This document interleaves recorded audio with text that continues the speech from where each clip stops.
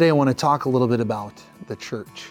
Now when I say that word church, maybe you think of your local congregation, the building that you go to on Sundays. Maybe you think about the people that sit next to you in the pews as you hear God's word, as you return your thanks and praise and prayers and in hymns. But remember that word church is also used in another sense in Scripture. Not just the local group of believers, but it's used in a wider sense too. When Scripture talks about church in that sense, it means not just the people that you can see. It means not just a physical location or a building. It's talking about the church, meaning all believers everywhere who understand that Jesus is their Savior, who have faith that Jesus is the Son of God and has died for the forgiveness of their sins. Colossians 1 verse 18 says this: Jesus is the head of the body, the church.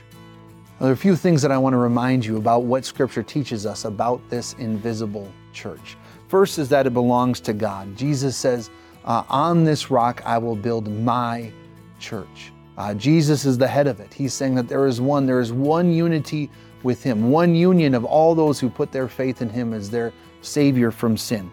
Two is that people are added to this church every day.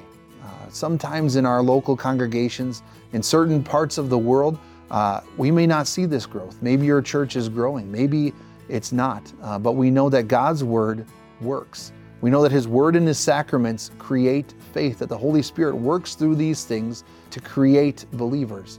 And so we are promised that wherever that word is proclaimed, wherever God's word goes out, that it never returns to him empty, that accomplishes the exact purpose which God intends it to accomplish. It never returns to him empty.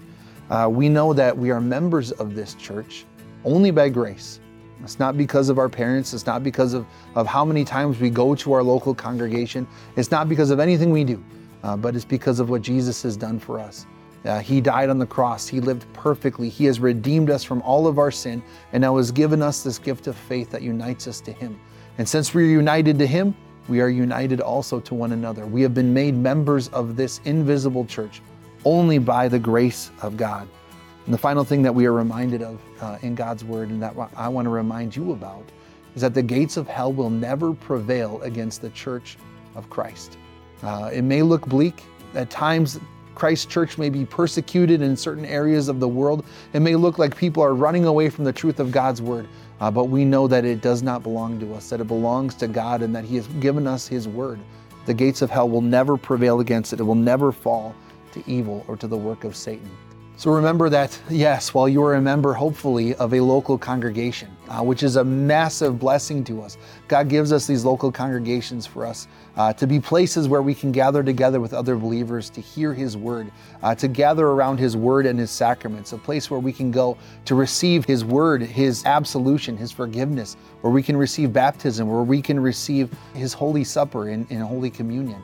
We are also a member of his invisible church, this worldwide union of people who know that Jesus is their Savior, this union of people who find their hope and their joy in what Jesus has done for them, a union that is not just made up of people who are alive, but people who have died in the faith, those saints triumphant who are gathered together at the foot of Christ's throne right now, a location where we will join them one day in faith and in the perfection of the creation that Christ has promised for us. We look forward to that day. We strive for unity here and now, and we look forward to it when it's complete in eternity. Let's pray. Dear Jesus, we thank you for making us members of your church. We ask, Lord, that as we celebrate the unity that we have with all people everywhere who put their faith and their hope in you, we ask that you would bless our local congregations, that you would enable us to use the individual gifts and abilities that we have to proclaim your gospel in our communities. Be with us, Lord, as we strive for that unity, always rooted in your word, with the purity of your word as the most important thing. In your name we pray, Lord. Amen. Today's devotion was by Pastor Ben Weekman from Peace Lutheran Church in North Mankato, Minnesota. We encourage you to share this devotion with your family and friends. Find all our devotions at peacedevotions.com.